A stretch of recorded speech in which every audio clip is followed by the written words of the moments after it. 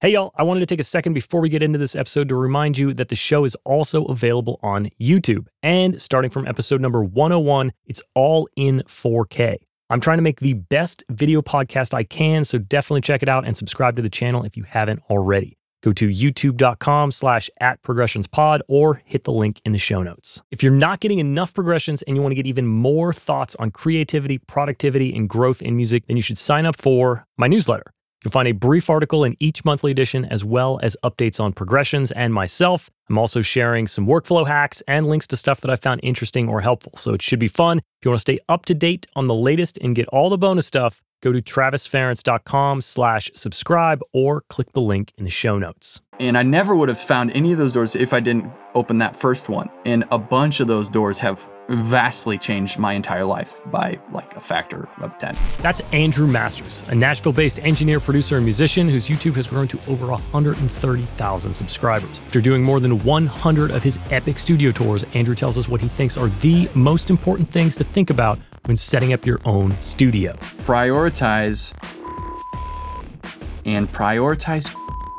We also talk about how YouTube has changed his life and created opportunities he never imagined. You know, I got to go to a house party with Bob Clearmountain, and where I got there and people already knew me. I'm like, what? What he thinks makes a great assistant and the challenges that come along with hiring people. I can train you on technical stuff, but it's hard to train someone to be able to hang in a room and why getting over the hurdle of starting a project is the most important thing you can do for your career. The first thing you're doing is just breaking down that wall of no, I won't do it to yes, I will do it.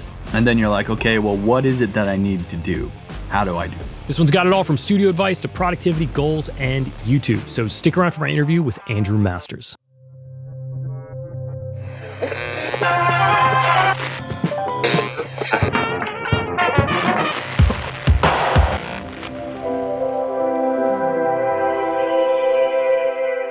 I found your channel a couple years ago. I don't know exactly when you started, but the studio tours are amazing. How many studio tours have you done?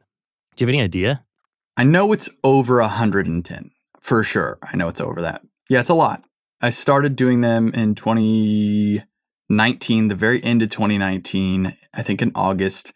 It was my wife's idea. She was like, you should do them every week. And I was like, you're insane. Do you know how much that is? Like how many things that is to do and have it up every week? But, she was right. People watched them, and it was a great way to just meet a ton of people who also have studios, who also are composers and musicians, and really scale the network, and also put it out there, show hey, this is this person, this is what they're doing, this is how they're doing it. And I think it was kind of a really cool thing for everyone, the viewers, myself, the people who I was doing the videos on, and I still like doing them. I've been doing fewer of them lately, but... Is that because you ran out of studios? Did you see them all? No, it was just, it's a huge workload. I've done them every Monday for over 2 years. Wow. And I wanted to just adjust my workload a little bit and try to create a healthier work-life, family sort of balance. And it's hard. I've got an assistant now, and bringing on an assistant, whether it's an assistant engineer or just sort of an assistant who does a bunch of different things, it's an onboarding process. It is. It's almost like, oh, cool, I got an assistant that I now have to basically train and get up to speed with everything. And that's at least a month of getting close. Yep. And then on top of that, you're also paying for it. So you're doing really twice as much work and paying to do twice as much work in hopes that after a couple months, it'll balance out a little bit. So yeah, it's super hard. Are you the type of personality that do you micromanage? Because my experience with interns and assistants is I get too controlling, and then it never pans out, and it's always my fault. For all my former assistants that are listening, I'm sorry. I am an idiot. I'm a drummer, basically. I'm basically just a drummer. And I got curious enough to try to figure out how to record myself, and have been obsessed with that process ever since. That's really all I am. I didn't go to college, really. I didn't get any sort of formal business training or management, and hiring people is management. Like, you have to manage somebody else, give them work every day when they show up. They need stuff to do all day. Yeah. Yeah. And you have to be smart about it. We could do a whole podcast just on that topic alone. But Scott, who's my current assistant, is really probably the 6th person or so that I've tried this with. And I've learned a lot from each person I've worked with. Everyone has had strengths and weaknesses, and I've had a lot. Everything that's gone wrong has basically been my fault as well. And I just have to sort of learn along the way. But with Scott, my process was like, I'm going to just assign you things and not stand over your shoulder, not manage you, and just see how bad it is.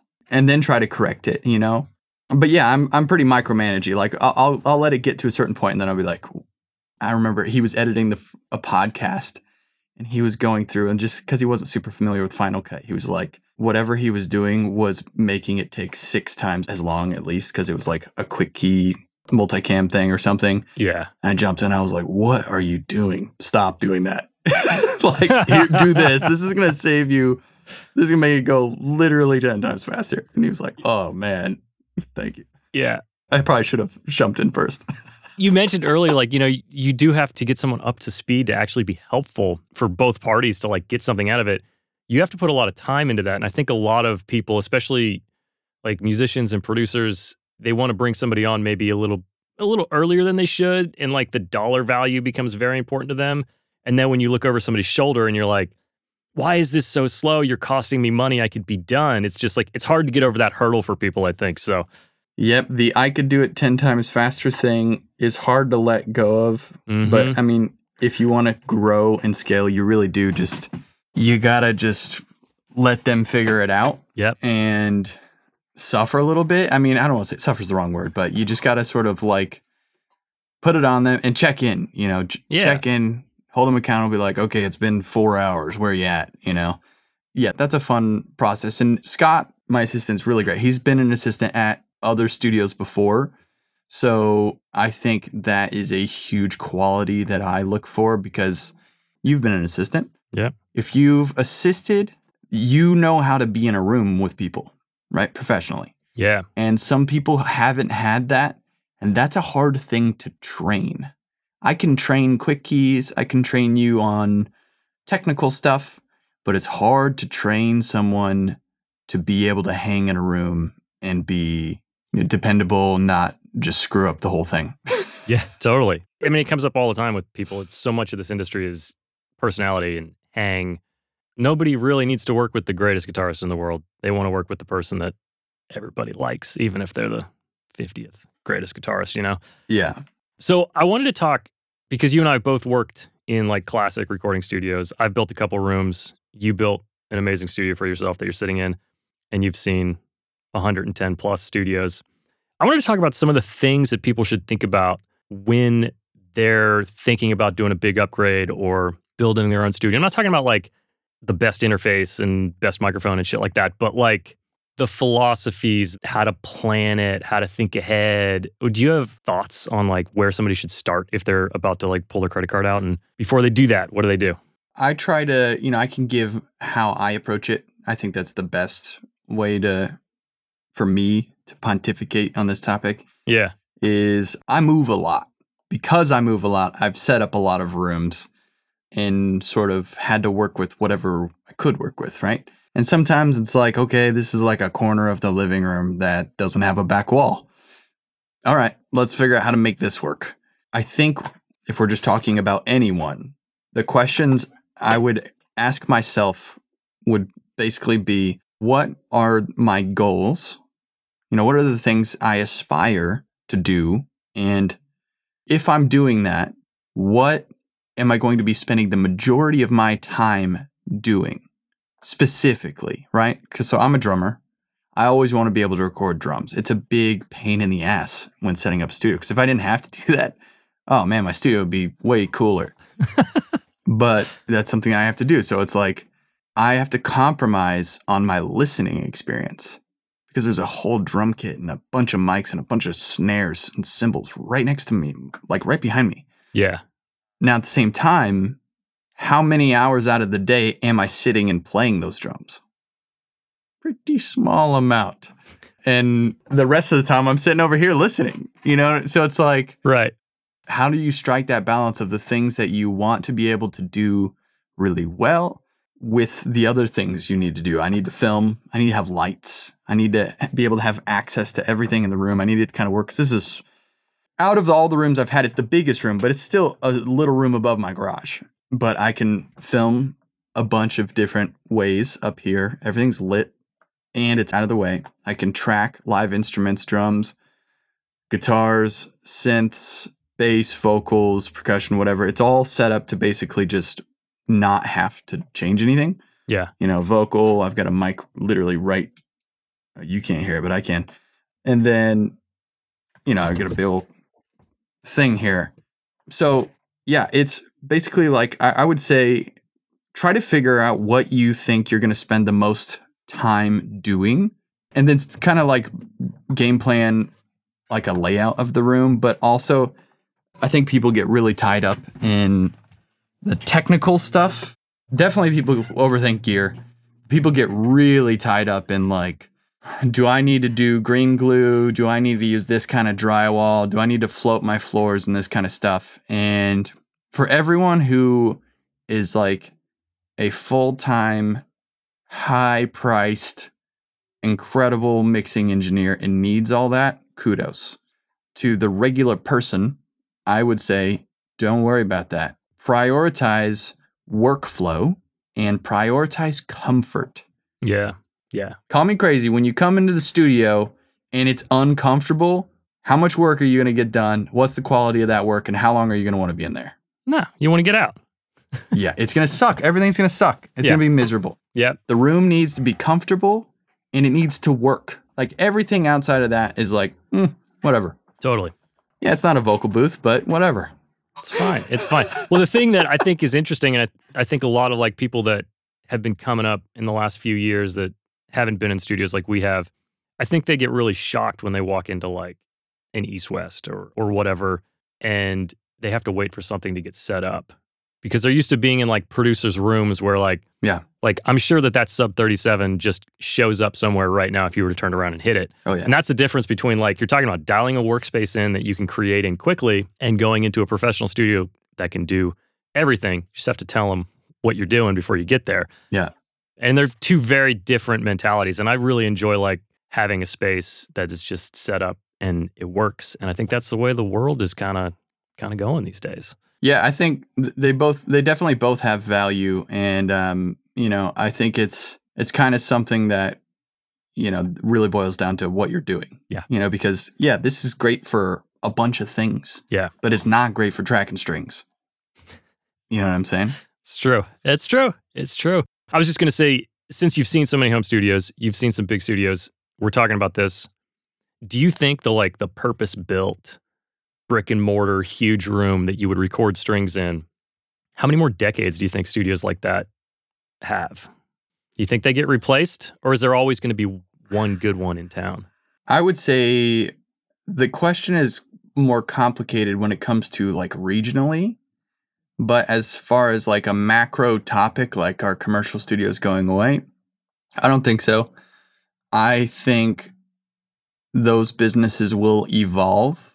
I think they will find new and creative ways to keep business coming in. Hopefully, there'll be better business models and they will compete. And it'll be like, oh, well, yeah, remember when we used to pay like all this and all you could do is that? Well, now you can go in there and do all these other things that are way more relevant, plus what you used to be able to do. Yeah. I'm optimistic about it. I'm a sort of unapologetic capitalist, if you will. I really like when companies don't get stagnant and sort of like stuck in this, well, we've done it this way, so we'll always do it this way. Those are the studios that are going to die. Yeah. The other studios that are like, hey, you know what? What if we started a podcast? Or hey, what if we did this? Or we offered this? Or we hired some people who did these things. Those are the ones that are probably going to grow and expand. But that's going to come down to the, let's call it leadership at the company, the management. Mm-hmm. And some studios have poor management. I'm going to use those words. They have poor management. That's true. Some studios have killer management. Also true. And it's very clear when you walk into a studio which one they have. Oh, yeah, dude. The poor management, those studios have no vibe. No. And everyone in there is just, it's like a corporate office as far as how the employees carry themselves, behave, like how the demeanor just feels when you walk in versus someplace like, we should start a drinking game for every time I say East West for you walk into East West. I mean, it's just completely different. 100%. Oh, yeah. It's great. A great studio that I haven't got to spend enough time in. I'll offer another little thing here. I've been seeing legacy studios, or at least, I'll just say at least one. And then I saw a couple others that I wasn't familiar with the studio start YouTube channels. Oh, And I think that is an interesting development. And I think that is extremely smart for said studios. I think so too. Which one did you see open at first? Would you say that?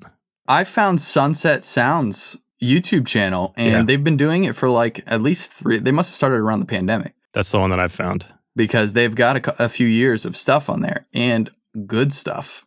Like really, I've been trying to listen to this interview with Paul Wolf on their podcast over the last 3 days. Everything about it is so good, so I'm trying to not miss any of it. But, you know, they've probably gotten 4 views just from me coming back to it in the last couple of days from one person. So, yeah. And that's just one of the videos I found. I'm sure I'm going to binge a bunch of them and learn all sorts of stuff and be inspired to someday go record at Sunset Sound. Yeah. Well, that's kind of the way the world, I was talking about this with somebody else. The way that people build trust now is very different from like 15 years ago when I came to LA. But like back in the day, it's like you walk in from Studio C at Capitol into Studio B, and you're like, hey, I haven't seen you in a while. How's it going? Blah, blah, blah. 6 months later, you have a gig.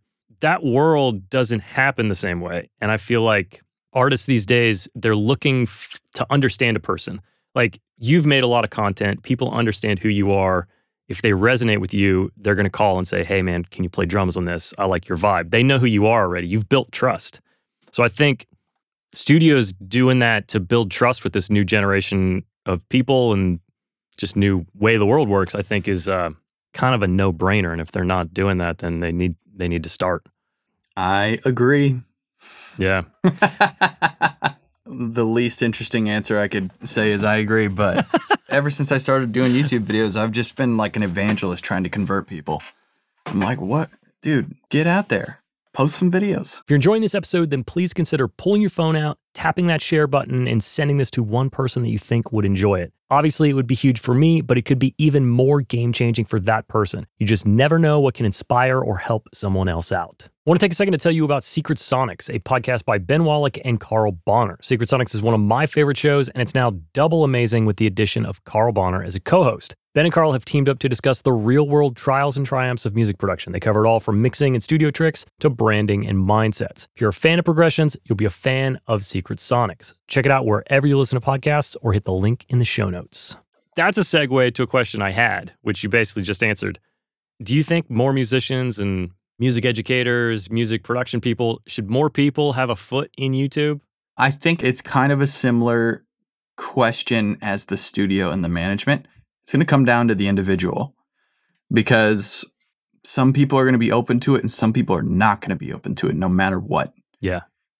I do think that you should leave the door open to the idea because there's like I don't know if it's an analogy that I've used to sort of describe my experience with it, but I used to be completely opposed to posting anything on social media that had anything to do with my work. I was like, oh, it's tacky. You know, it takes time. You know, it's like name dropping. No one wants to see that.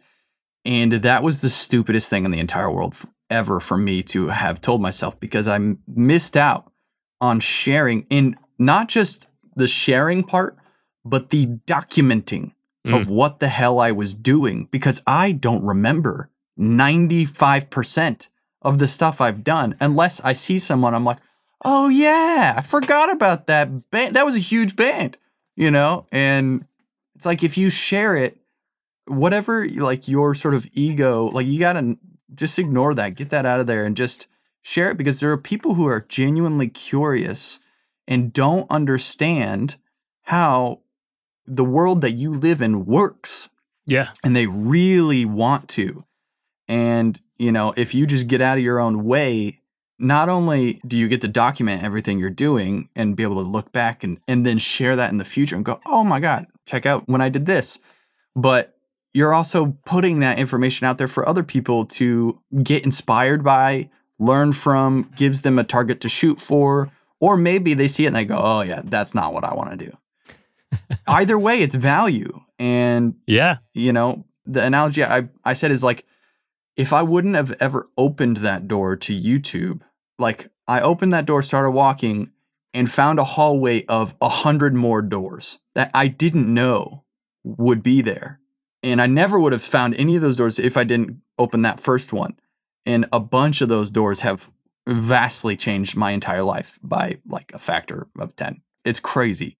I think it's going to come down to how you want to spend your time. For me, prioritizing family, prioritizing, a healthier schedule. I wanted to have a house. I wanted to have a yard. We have pets and stuff. It's like, I want to see them. I want to go home. I don't want to be at Pro Tools in the dark control room all day, every single day, or at somebody's beck and call, some work for some producer. And they're like, hey, session tonight at 1 a.m. And you're like, what? Like, no, thanks. Been there. Yeah, I mean, I've been there too, but it's like, that's sort of like, I think, important to do for an amount of time, but I don't want that to be a permanent thing. Yeah. So after I had done a bunch of those sort of scenarios, I was like, dude, I'm over this. It's great. I'm grateful for what I've learned. I feel like I've learned a lot, but I need to move on to whatever's next and build on what I've learned from. And eventually, YouTube, I came around to that with no expectations, by the way. I had no idea of any of the opportunities that were going to come from it. It was just sort of like, I'll make videos because I figured out how to use microphones. I could probably figure out how to use a camera, and we'll see what happens. I agree with everything you just said. I don't know, that just really resonated with me because there's so many things in there that I myself have felt. The whole like, I don't want to be locked in the studio forever, but I'm going to keep doing this. The doors that open, like this is a small podcast, but the people that I've met, it's crazy. If you just go outside that one-way mentality that so many people in the industry have of, I'm not going to make content because it's lame. I'm not going to sell a course because it's dumb. Or like, there's so many things that open doors and you never know. You know what I mean? It's so, yeah, man, I really resonate with all of that. All that. Yep. So a question about YouTube. I know the secret to YouTube is to take it super seriously.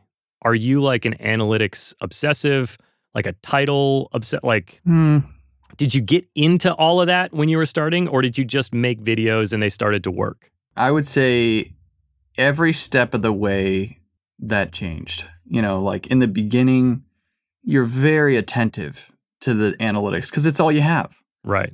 And it's, you don't know, you just upload and you're like,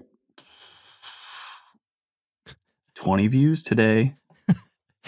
Yes. Sick. I watched it 11 times, so that's 9 people at least, who watched it. And it's like getting a little bit of momentum. I still have like screenshots on my phone of a few years ago where it was like, YouTube will rank your video's performance over time, like the first hour of performance compared to your last 10 videos in the first hour. And then it continues that, 5 hours, 6 hours or whatever. And it's kind of a super unhealthy thing, but it is a thing. So you look at it and and the way it's ranked, by the way, is your latest video. If it's doing as well as it could, it would be a 1 out of 10. 1 out of 10 is the best. 10 out of 10 is you're a failure and you should give up. And so it's like you upload and you're just looking for that 1 out of 10. Like the 1 out of 10 means every time you upload, it's doing better than what you've done, which is obviously like in any field, business, art, movies, like you don't just perpetually always beat everything you've ever done forever, unless you're Mr. Beast. So that's like a big, subscribers, a lot of metrics are all you have to go off of for feedback of like, how is this doing? Like, did I do a good job? Well, it looks like, 30 more people watched this in the first 2 hours. So that's good, I guess. Why is that? I don't know. But you basically, I would say, just like making music, just like making art, creating products for a business, whatever it is, for the most part, you're not going to be able to just make one thing and then be good. It's true. Like, the way you grow and continue to get business is to make more of it. Like, if you want to be an engineer and then you record a record, you got to make more records. Yeah.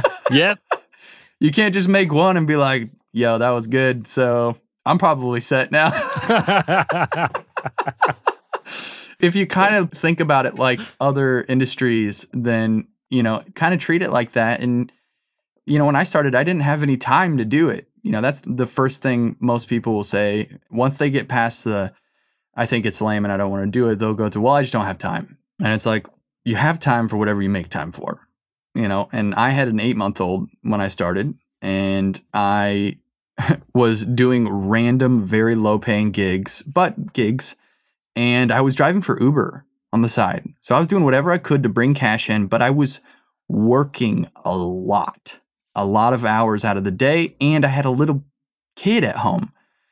And so after he went to sleep, whatever it was, like 7 p.m. or something, that's when I would get on my computer and I would say, okay, for 1 hour, 7 to 8 p.m. every day, I'm going to figure out how to get the footage from my phone on my computer and then figure out what to do with it. What do I need to use this? Premiere, Final Cut, what's the difference? Okay, I got to learn about this. It's just 1 hour at a time, and it's like, okay, I'll start there. Yeah. Then you make a video and you go, this is a great video, and then you upload it, and then it's like, upload thumbnail. I'm like, oh shit. How do I make a thumbnail? And what do you put in there? And there's so many things that you learn along the way. Again, just like every other business or job or creative endeavor. And you have to just sort of like take it on as a challenge.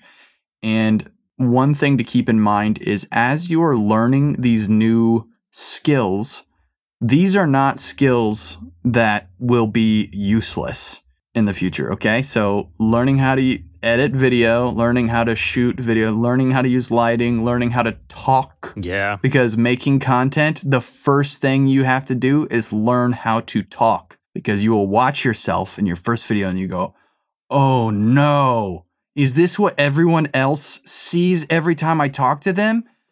This is so bad. I have to figure out why I talk like this. I have to stop saying and like and so many times in a sentence. I have to learn to stop pausing so much, because it also makes the editing way longer. Oh yeah. So then you start to just like, what? Maybe I should plan a little bit of this video. Maybe I should write down some points and just kind of go through them. Or maybe I shouldn't just feel like I need to say everything that I could possibly say about this quick key, you know what I mean? Or whatever the thing is. It's like, just say the thing, move on. It's important to learn those qualities, and they translate to so many other fields. So it's not like you're taking on a bunch of time to learn stuff that's going to be useless in your life. It's very important. Yeah. And I've grown, and I love learning new stuff. I love figuring out faster and better ways of doing things. And because of that, now I know how to do photography and video. It's like, what? I would have never, ever chose to learn that stuff. But yeah, now whenever my mom or family wants to do pictures, I'm like, just grab my 50 mil. Let's do that. That'll look great.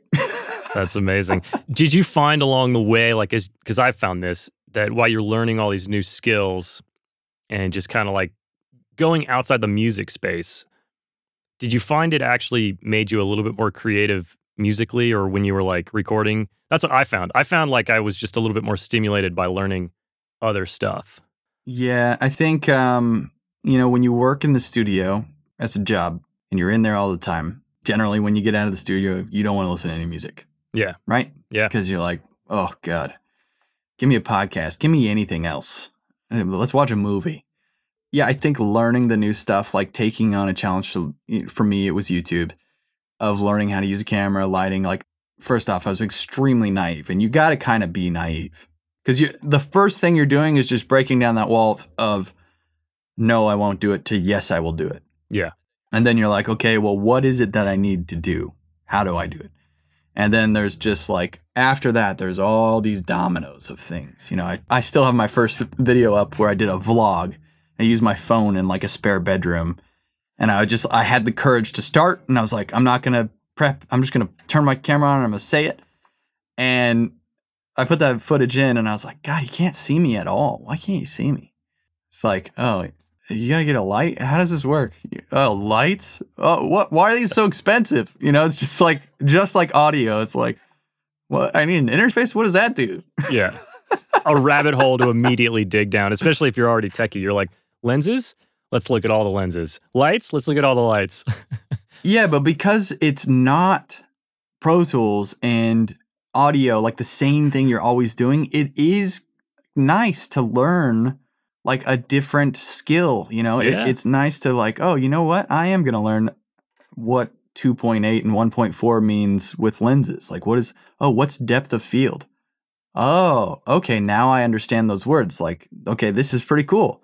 And they're so analogous between video and making records. I could compare each step of the process like hand in hand. They're so similar. You know, how do you get great drum sounds or whatever? It's like every step of that process is important to make a video. Like the battery's got to be charged, the camera's got to be level, you know, the lens has to be set to the right frame. Like there's so many things that add up. The audio's got to be great, you know. It's very, very similar. And if you're already that kind of personality where you like the process, you like the, you know, the engineering side of it, you know, figuring out processes, figuring out solutions, like you're going to be into it. You got to be careful. I mean, I've been enjoying it. I'm not even really like taking it, you know, I'm trying to do this podcast on YouTube, but I've made a couple of videos that are not, you know, podcast videos, and it takes a long time to set up because it's, you know, I don't know anything. I'm not like dialed in like you're dialed in, but I love it. And then I watch it and I'm like, oh, I need a light. Like just like you found the first video I did, it was like, what? Oh shit. Just can't believe I did this for 8 hours. This is garbage. But I don't know. It's fun. I enjoy trying to pull things from like other fields or business or entrepreneurship into music because, yeah, I mean, having a music career, it's being an entrepreneur and just figuring out how to do it because very few people can just play guitar and make a living or hit record and make a living. You have to like really have a well-balanced, diverse thing going on. So, yeah, I think especially now more than ever, you know, if this was 30 years ago and people were buying CDs and recording to tape and big budget labels and just money was everywhere, then you just know the right people, you get in the club and you're good. Yep. But now there's a lot of different clubs. Yeah. You know, and they're much bigger, and there's really just like the way to get into it is actually much more merit based. So it's, you know, you want to get in there, what are you going to do to get in? Yeah. You know, it's not like, oh, I got to find a way to meet this person. It's like, no, you just got to start doing it. You literally have to just start doing it. And then whatever comes from it will be because you did it. You know, so that's pretty cool. Also, if you don't like to do work, then you're going to hate it.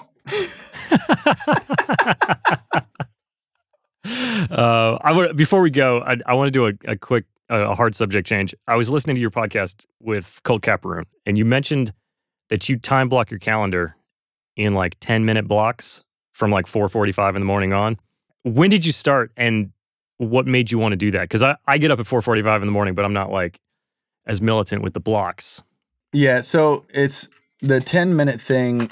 I think I was doing 30 minutes, which was a little more realistic. And that's just to like keep you from getting too lost in something and starting to flip into being unproductive. Mm. So for me, I love changing everything about my life all the time. Like I am a running experiment. And it is so cool because I love to figure out new ways of doing stuff, and I hate being comfortable. You know, I've got like this little journal thing, and for my personality, it's so useful. I'll come up here. I've got a little seating area over here that's like actually comfortable, sort of couch kind of chairs.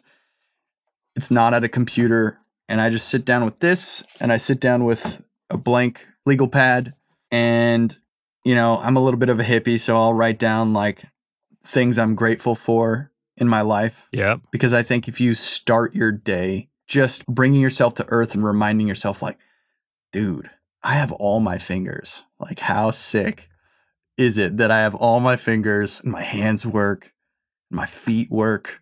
Like, man, I couldn't even write if I didn't have hands.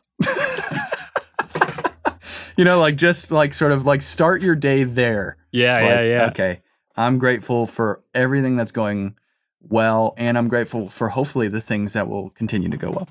And then I kind of prioritize like, okay, I'll usually think in sort of like month blocks and goals. I'll sort of like write down some priorities, and then it gets down to like the to-do today list of like, from those goals and this month, here's the things that I have to do today and that I'm going to make sure that I do. And literally just by writing them out, I can keep this right next to me, and I can go through each single one and check them off. And then as you check them off, it feels so good. You're like, oh yeah, cool. Like, I did that. I'm done with that. Moving on to this. And then once you get all those done, and it's like, because I'm a psycho and it sounds like you're a psycho, and we get up very early, you get all that stuff done by like 9 or 10 a.m. And it's like, oh yeah, now I'm going to start another thing.